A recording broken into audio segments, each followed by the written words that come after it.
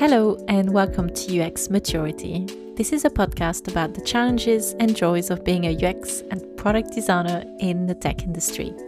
We cover a variety of design topics each week. I'm your co-host Sandrine. And I'm your co-host Susan. If you'd like to find out a little bit more about us, you can find us on Twitter at UX_maturity. And we also have a website, which is uxmaturitypodcast.com. If you'd like to support this podcast, you can also buy us a coffee in the link in the description below. And if you would like to give us any sort of feedback or review, it would be great if you can rate us on any of the platforms that you're listening into. It's always helpful for us to know how we're doing. This week, we are going to be tackling our last discovery topic as part of our theme, and we're going to be talking about dealing with ambiguity. And we are also halfway through season 3 because this is episode 45. I can't believe we've been already doing this for a couple of months or more. It's been going super fast. Basically veterans now. Yeah, especially you, third season for you. Well, second season. Anyway, let's dive into our topic of this week. So, dealing with ambiguity. Susan, maybe you could tell us about what we mean by ambiguity and what is ambiguity in the context of design discovery. I don't know if I'm technically correct or not, but to me, ambiguity in general is uncertainty, not having all the answers, having holes in your knowledge, information gap, not having certainty. And when it comes to discovery, to me, ambiguity is an uncertainty in the insights you're gathering, or uncertainty in whether or not you're asking the right questions, and also uncertainty in the extent to which you can comfortably navigate the next few steps of your discovery process. And by that I mean having uncertainty in what unknowns. I always struggle saying that. In having uncertainty in what unknowns might come in and throw spanner in the works in your discovery work. I don't know if it's spanner in the works. That's an English term, right? Yeah. So like mess up your discovery work. So as an sort of obvious example, I think anyone who was doing discovery in the beginning of 2020 was suddenly faced with the unknown, or maybe it was a bit known anyway. Suddenly some macro event like a global pandemic comes in and messes up the plan you had for discovery. So I'm guessing in a sense ambiguity is a bit wider than just uncertainty as well. Ambiguity is a little bit like the inability to predict unpredictable events, perhaps, whereas uncertainty is maybe more like in the beginning of a process, you just by logic you know less, and then you can work your way through knowing more and more. So it's a bit more predictable. I don't know. I'm talking myself into a hole, but something around that. I think a lot of people can relate to this. Yeah, I guess just even defining ambiguity is ambiguous in itself. I do like what you said, actually, and that's I do see it the same way. I would also say that sometimes I find that ambiguity is when you just have really not much idea of where you are and how far you are from the end, and sometimes just the thing that you're trying to understand is just generally very complex, and there's a lot of variables that you don't particularly understand as well that are not known to you. So I think that also add to the ambiguity where, yeah, it just feels like that massive, I don't know, it's like you're in the fog and you're just trying to kind of figure out, yeah, step by step where you're going. Sometimes it can feel a little bit like that. When do you think we consider that a discovery project like is or has become ambiguous? I don't know, like when would it typically happen? if we can even pinpoint such a thing. I don't know if there are specific points in which we say that something is or isn't ambiguous, because by nature or inevitably it'll always be ambiguous, because a discovery project will always be ambiguous, because there's no way you're going to be able to find out absolutely everything under the sun when it comes to learning about users or learning about how a product is doing. I mean, you could, but then you'd spend forever, and no one wants to do that. So in one way, discovery is inherently always ambiguous. It'll always have a degree of ambiguity. But I guess maybe to kind of reframe your question, it's about the degree of that ambiguity. Like when do you have more ambiguity, greater degree of ambiguity, and when do you have a lesser degree of ambiguity? I think my knee-jerk reaction actually initially was to say it's more ambiguous in the beginning because you haven't started learning that much yet, and it becomes less ambiguous. But then I thought about the non-linearity of discovery sometimes, and and then I was like, I'm thinking out loud. But then I thought about maybe a discovery project in and of itself is the least ambiguous in the beginning sometimes, because that's when you think you have clear goals, clear research questions. You've listed all your assumptions. You're pretty like, okay, these are our unknowns, and we know who to speak to figure out these unknowns and answer these research questions and test our assumptions. We know what experiments to run to test our assumptions, and then sometimes it progressively becomes more ambiguous as you learn things that completely invalidates your assumptions, and you have to sometimes pivot or sometimes adapt. So yeah, all that to say, I think there are different degrees of up and down ambiguity throughout a project, just depending, which I suppose makes me want to ask you, Sandrine, do you think ambiguity is something that we should avoid in discovery, or something that we need to accept, or is it something we embrace? That's a very good question.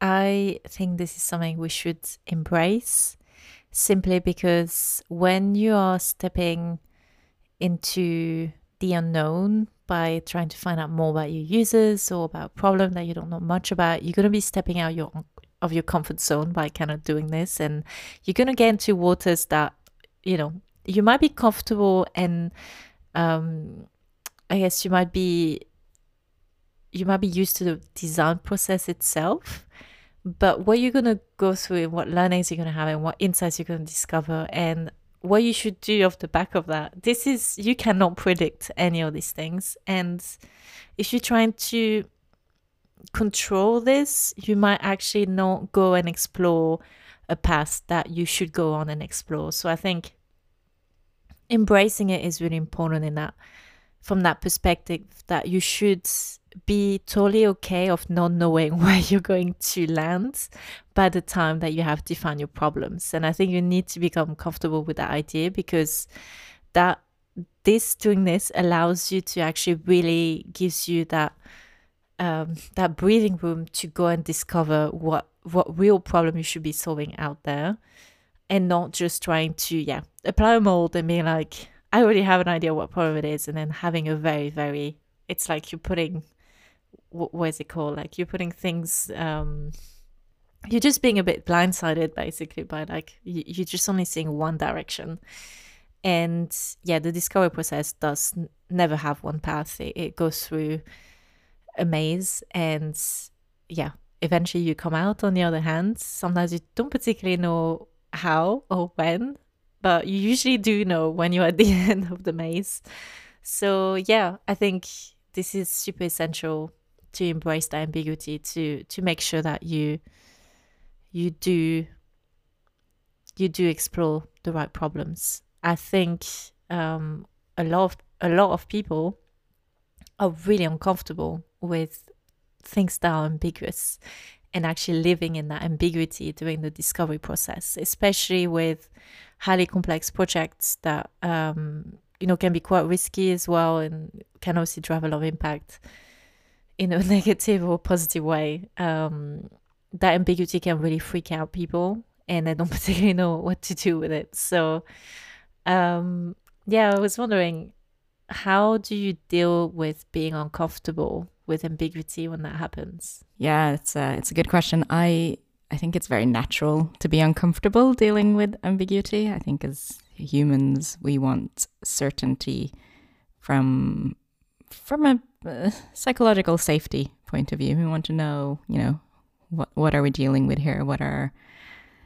What we want an extent of predictability, and so I think it's very natural for a lot of people to be uncomfortable when things are ambiguous. I think different things might work for different people. This is going into therapy session, but what helps for me is to talk openly about that things are very ambiguous and that you're a bit uncomfortable with it.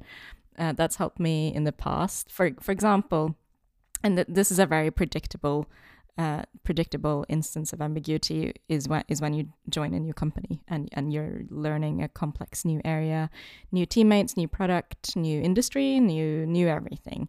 And I think maybe when I was much more junior, I would not be so open about the discomfort I was facing, in like, oh, I don't know what's going on, help.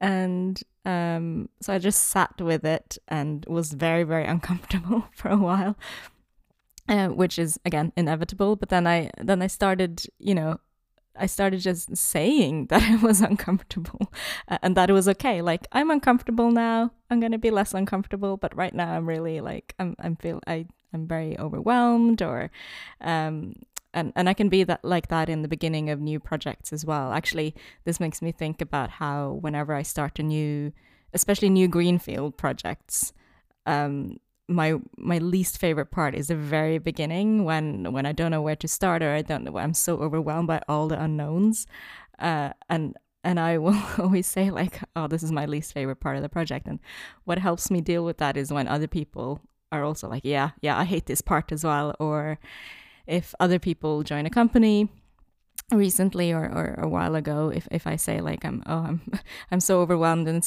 I don't know anything, or I feel like there's so many things I need to learn about this new company, it really helps when other people say, yeah, I felt the same. So like I guess what I'm trying to say is voicing your discomfort and having it validated back from other people helps me.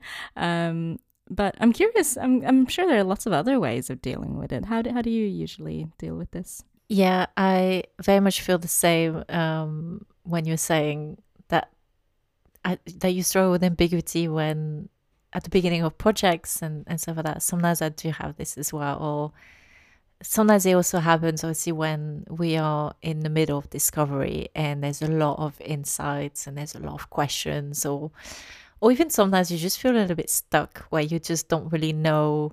You have a bunch of insights and you're like, where do I go from here? And your brain is trying to process everything, and sometimes I can feel really overwhelmed in those moments. What I usually do, and it usually gets me out of that hole, is a few things. So sometimes I just give myself a day. This just helps to let your brain mull over things, and then randomly you'll be like, oh yeah, I could do this. It would just randomly pop out in your head. Or I've started, especially since the pandemic, because everything was online, I've started using platforms like Miro a lot more to just visualize my thinking. And that has helped tremendously, because before I used to do that on whiteboards and walls. I used to just take the entire office wall for my projects. Now it's much more manageable in Miro. I think it's really helpful because you can just put every piece of information that you have in your brain, you can just put it out there. You're not going to forget it thanks to this. It's out there. You can go back to the information if you need it later. And you can also start combining visually the insights, and you can start seeing patterns better. You can start really thinking through, that bunch of insights together and have that visual view on this for me is really helpful, because if I only try to compute that in my head, honestly, I just cannot do it. I really like get super overwhelmed. So that has been really helpful. And it also helps bringing in other people into the process with me, because everything also is out there. It's visual. People can easily jump in my process, and I just need to run them over what process and what questions were asked so far and where we are on the process, and they have all the information in front of them. So it's really helpful in that perspective. Um, so yeah, this is what I do. So yeah, I guess give yourself time, visualize your thinking, and bring in other people as well, because that also always really helps when you feel stuck or when you feel a bit overwhelmed by the ambiguity of a project. Sometimes just having someone coming in, they might discover a new pattern for you. They might ask a question you didn't consider. They might also just, get stuck in the muddiness with you and try to work things out, and you can bounce ideas of each other, and that's always super helpful. So yeah, this is what I usually do. Yeah, absolutely love that. And it makes me realize I do those things a lot myself. I think when you talk about visualizing things in Miro, it basically sense making your way through all the information and all the all the different insights that you're trying to wrangle. I do similar things in Miro, and also because I tend to think in text more than visual. I do both, but I also like to just open a Google Doc and brain dump in words, and that helps. It definitely helps reduce the discomfort of keeping all of this stuff in your head. And yeah, big +1 on bringing other people in as well. It helps massively. Even just having them ask very basic questions or less basic questions, it helps kind of jog your thinking process and make sense of things in a better way. So yeah. I would also add that it also helps to just think about it in terms of, this is the ambiguous part of the process, and it always happens, and there's some parts of it that are enjoyable in itself as well. So try to I guess just go with the flow and not get stuck on like, oh my god, what's happening with this project? That sometimes just doesn't help. So yeah, for me, I just try to be like, I always figure it out. I will figure it out. It will come in time. And I try to just chill and just run with the flow. And I mean, I don't know if it helps anyone obviously to hear this, but yeah, that usually works for me as well. And also sometimes for me, if I accept that and go with the flow, or even take it a step further and embrace ambiguity like we talked about, very often I find that when I do reach some sort of aha moment or an answer to a question, or get results from an experiment or whatever, when I disambiguate the ambiguous situation, when I reach that point and it turns out that my initial assumptions were wrong, that, like I thought A in the beginning, but it wasn't clear, it was ambiguous. Let's go find out if it is A, and then it turns out to be B. I actually quite love that. I love being proven wrong. Yes, big time. And I'm trying to figure out why I love being wrong so much. And I guess to me, maybe I'm a bit weird, but being proven wrong through all this hard work and like thinking and sense making and being confused and overwhelmed and like, like here's the answer, I was wrong. It validates all that work. Yes, it absolutely does. Yeah, so in a lot of our episodes, we talked about stakeholders and bringing other people in, and design isn't done in a vacuum. How do you find other people in the business, other stakeholders or teammates who aren't necessarily designers? How do you find that they deal with ambiguity or don't deal with ambiguity? Yeah, I think sometimes non-designers obviously will be less accustomed to design process, which is kind of natural, and they will not particularly be accustomed to ambiguity, and they might be in a function that is a lot more, I guess, I don't know, not data driven, but I guess very how can I even express this? I don't know. They have a much more clear line, I would say, and they really define things early on, and then they're just set to the task. I guess it's much more linear. They don't go through the crazy maze of design discovery. So I think there's something that is not really used to them, and I see this sometimes as very risky because it feels like you're gonna go on and on and on and ask questions, not sure where you're gonna end up, when you could actually go on and set to do this thing, which seems much more obvious to them because you can do it right now. Even though obviously with the knowledge that we have, we know that it might not be the best thing to do because it might not be the right problem to solve. So yeah, I do find that sometimes it's more that perception of risk. I think that for them the risk is in spending that time researching and trying to find the right problem as opposed in find a problem, sorry. Whilst for us the risk is actually to not solve the right problem. So I guess it's about doing a bit of that gymnastic of explaining to them why we think their approach as well is risky, and why we are doing that part of the process in that way to actually alleviate that part of the risk, and try to also help them understand how that does benefit the team, the business, and so forth. So yeah, I guess it's just we don't have that same perception of risk. I think it probably is where it comes from. Yeah, that makes sense. I think a lot of us recognize ourselves in those situations, and it's not necessarily that we disagree. It's just that we just, as you described, that we have different vantage points. Almost, where like we have different perspectives on a similar thing. How do we get on the same page with non-designer stakeholders, or how do we align when it comes to dealing with ambiguity? Yeah, it's a great question. I think, again, this will be something that needs to be tailored to the person and whatever concern they have with ambiguity.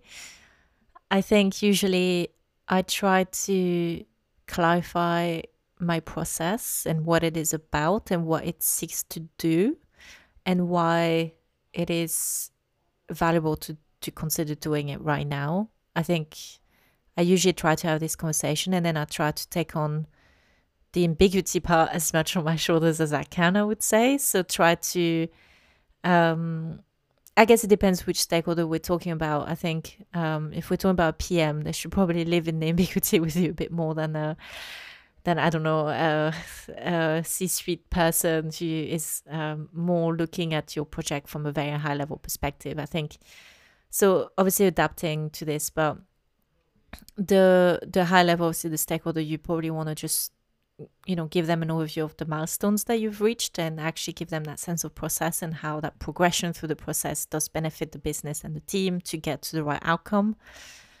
I think if the stakeholder that is struggling with ambiguity is much closer, so like a product person, for example, yeah, I think they do need to build that muscle being comfortable in the ambiguity. And again, I guess it's having this conversation around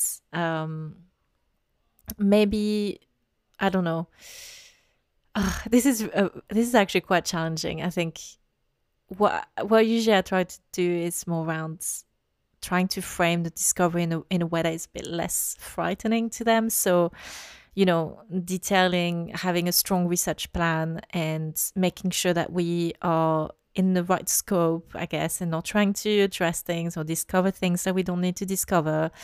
Making sure that we have a clear objective of how to use that research as well, that we can also make some hypothesis, that we have right now, and that it's more around, we think we should validate these hypotheses before we move further into solving them. And framing in that way is a bit more, I guess some people respond a bit more to that because there's like, okay, yeah, we have an hypothesis, let's try to validate it or not. And it helps them to put frame. And then I guess if you validate or invalidate, it's almost irrelevant because at least you have that frame. So yeah, I guess you can kind of try to approach it from these different angles. What about you, Susan? What have you tried so far? Yeah, I so much of what you say resonate with me.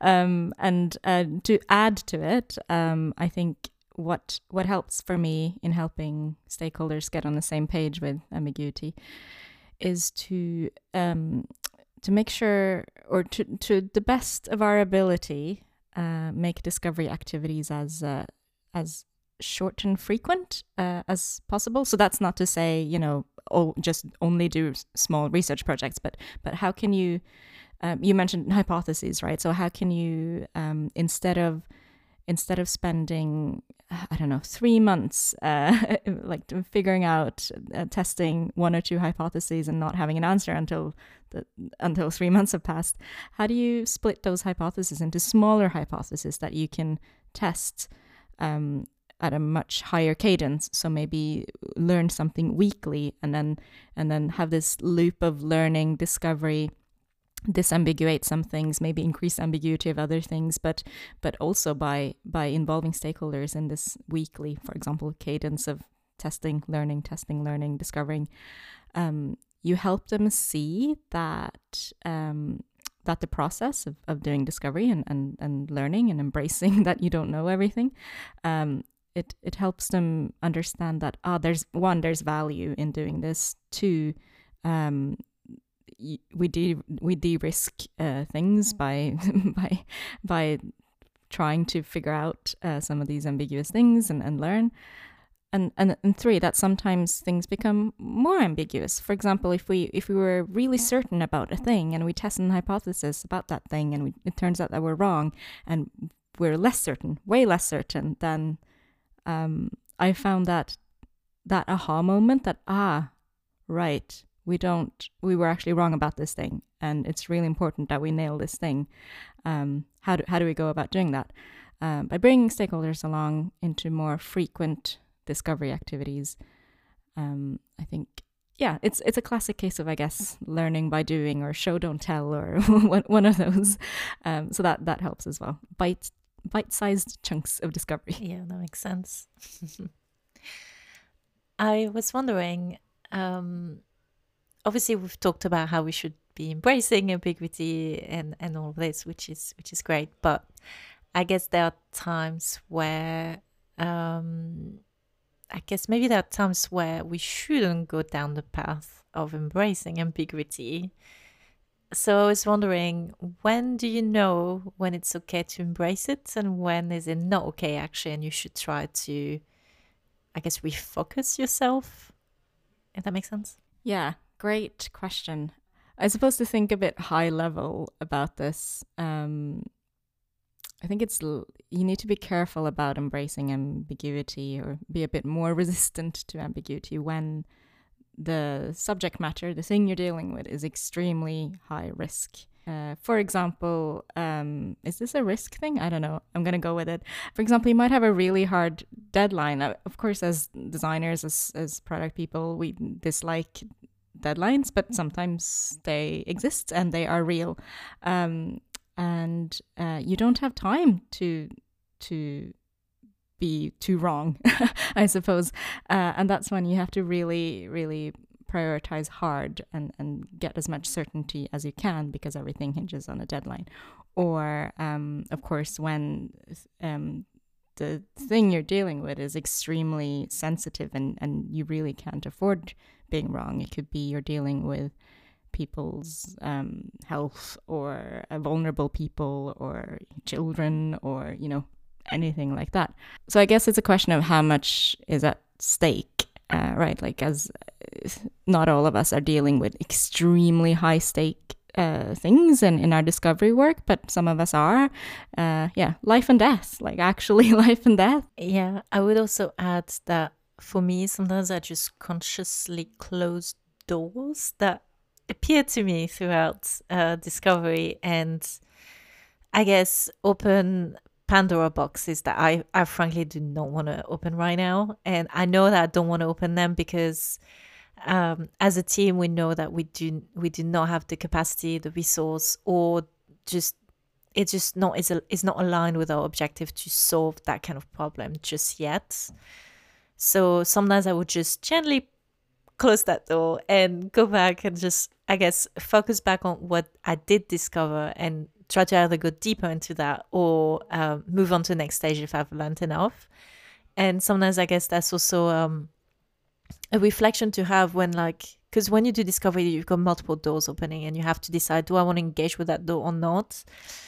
And sometimes there are some that you just frankly do not want to, because they will increase the scope of your project so much. It might increase the risk level of your project as well, because it might start affecting more areas of the products and so forth. And it might become more costly to actually explore that, because that means that whatever problem you're getting out of this will mean more technical implementation to solve. And you can already get a loose sense of these things, like when we're talking about simplifying and improving a feature versus completely rewriting it, for example, and reviewing the way it works. Like, these are the kind of like calls that you can see where in discovery sometimes it can go one way or another, and you have to decide, does your team actually have the capacity, and is it aligned with your objectives to completely review from scratch that functionality, or is it good enough for your users right now to actually just simplify or just revisit some aspects of that flow that you currently have in place? So I guess, yeah, these are the kind of some nice trade-offs that you can make as well, and that can help you a little bit anchor yourself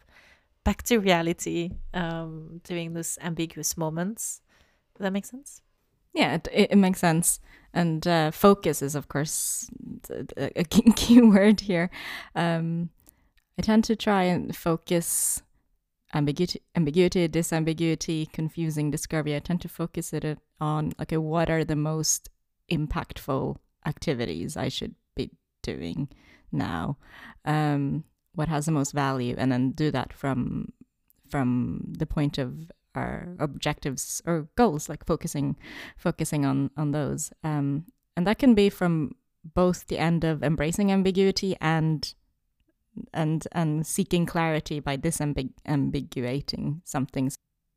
Susan, do you think, I would say we go through discovery and we know it's going to be ambiguous, but do you think the ambiguity ever goes away, even in the later parts of the design process? And do we ever get to a point where we have absolute clarity? Have you ever had, I guess, do you have an example where that happened, or do you not think that actually happens? I'm really hesitant to give a yes or no answer to this, because I think, again, it's like a question of extent. So it does often happen that a piece of discovery that initially is very ambiguous becomes a lot less ambiguous. But then there are always unknowns. So yeah. And then on the flip side of that, I wouldn't say a piece of discovery ever is always ambiguous. It's, to go back to my one of my initial points, I think it waxes and wanes. Is that the expression? So it's not linear. I think it's not like we talked about it. Ambiguity isn't necessarily something that starts with, it's very ambiguous and then it linearly becomes less ambiguous. I think it bounces up and down. Sometimes by forces in our control. So those forces being, we ask the right questions, we test the right assumptions, we involve the right people, we sense make, and sometimes totally out of our control. And I think perhaps it's the part about that everything we do has forces outside of our control, and therefore there will always be that that piece of uncertainty or ambiguity in everything we do. Yeah, I agree with you. I do think sometimes there are these, I guess that's what you were referring to when you said that aha moment, where you feel like you've put your finger on something that makes sense and that is relevant. And often for me, these happen when I can actually catch a breath and I am able to explain the problem in one clear sentence. And then suddenly it's like, oh my God, I have managed to actually compute that problem into a sentence that is clear and that makes sense.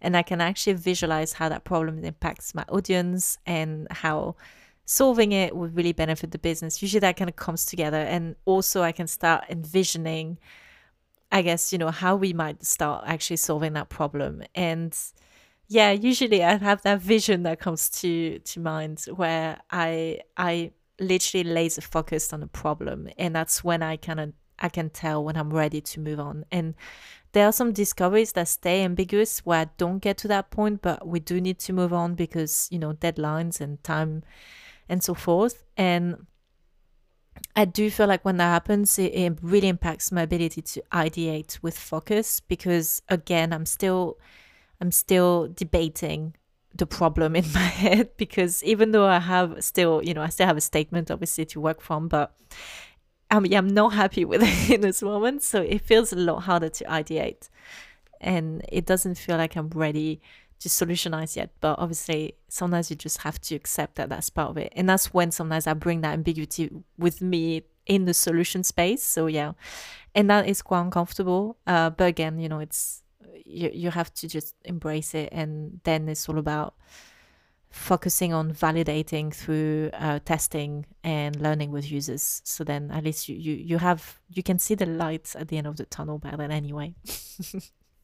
Yeah, there was something you said earlier when you were talking about the doors that open when you do discovery, and a lot of it leads to more ambiguity, that you have all these open doors, and eventually you need to make decisions and focus and close a lot of doors and then go with a specific one.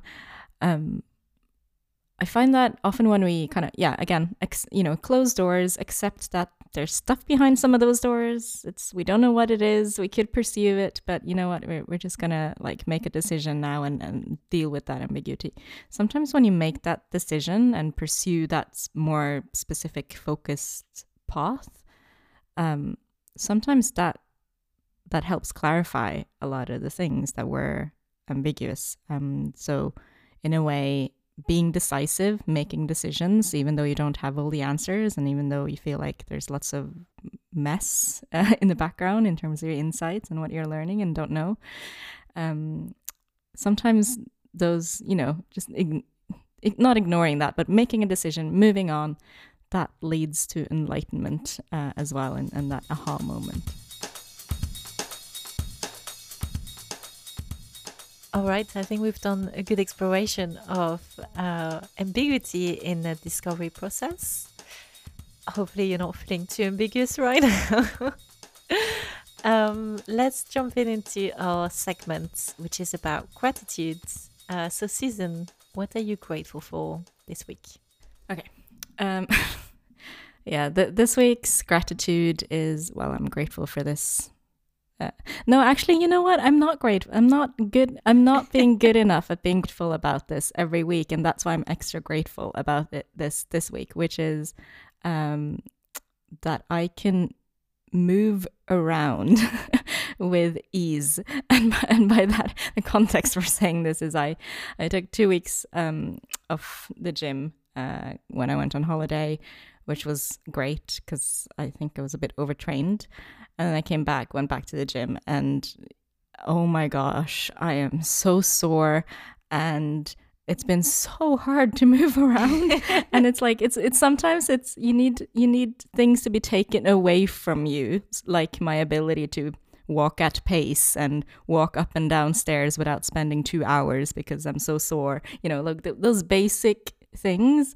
Sometimes I need those taken away to really appreciate and be thankful that when I'm not that sore, when I do have a consistent gym habit, then it's so nice to be able to move around freely. So I'm getting there. I'm getting there. Things are still very painful, but yeah, grateful for having a body that usually moves around well. Yeah, I think we should all feel grateful every day to have a functioning body, for sure.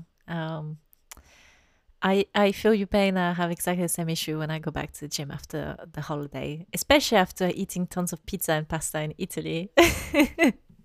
Definitely not easy. This week I would say that I am grateful just generally in the last month, between doing the podcast and then also I've started a couple of other personal projects as hobbies. Recently received my full frame camera, which I've been thinking of investing in for quite a while to do better videography and photography. So I've just been feeling quite creative lately. So yeah, just feeling quite grateful for this. there's been times in my life where I just felt super bland and I had no idea what to create, even though I just had the desperate urge to create something. So I feel like I'm in a good space in that sense. So I'm grateful, and I'm hoping that I can nurture this for as long as possible. So yeah, that's really exciting. Yeah, embrace it when it's here, because it's the best feeling, creativity. Okay, so this is it for this week's episode. Thank you so much for listening in. And if you would like to find out a little bit more about us, you can find us on Twitter at UX_maturity. And otherwise, we will see you next week for a new theme and obviously a new episode. So see you next week. See you next week.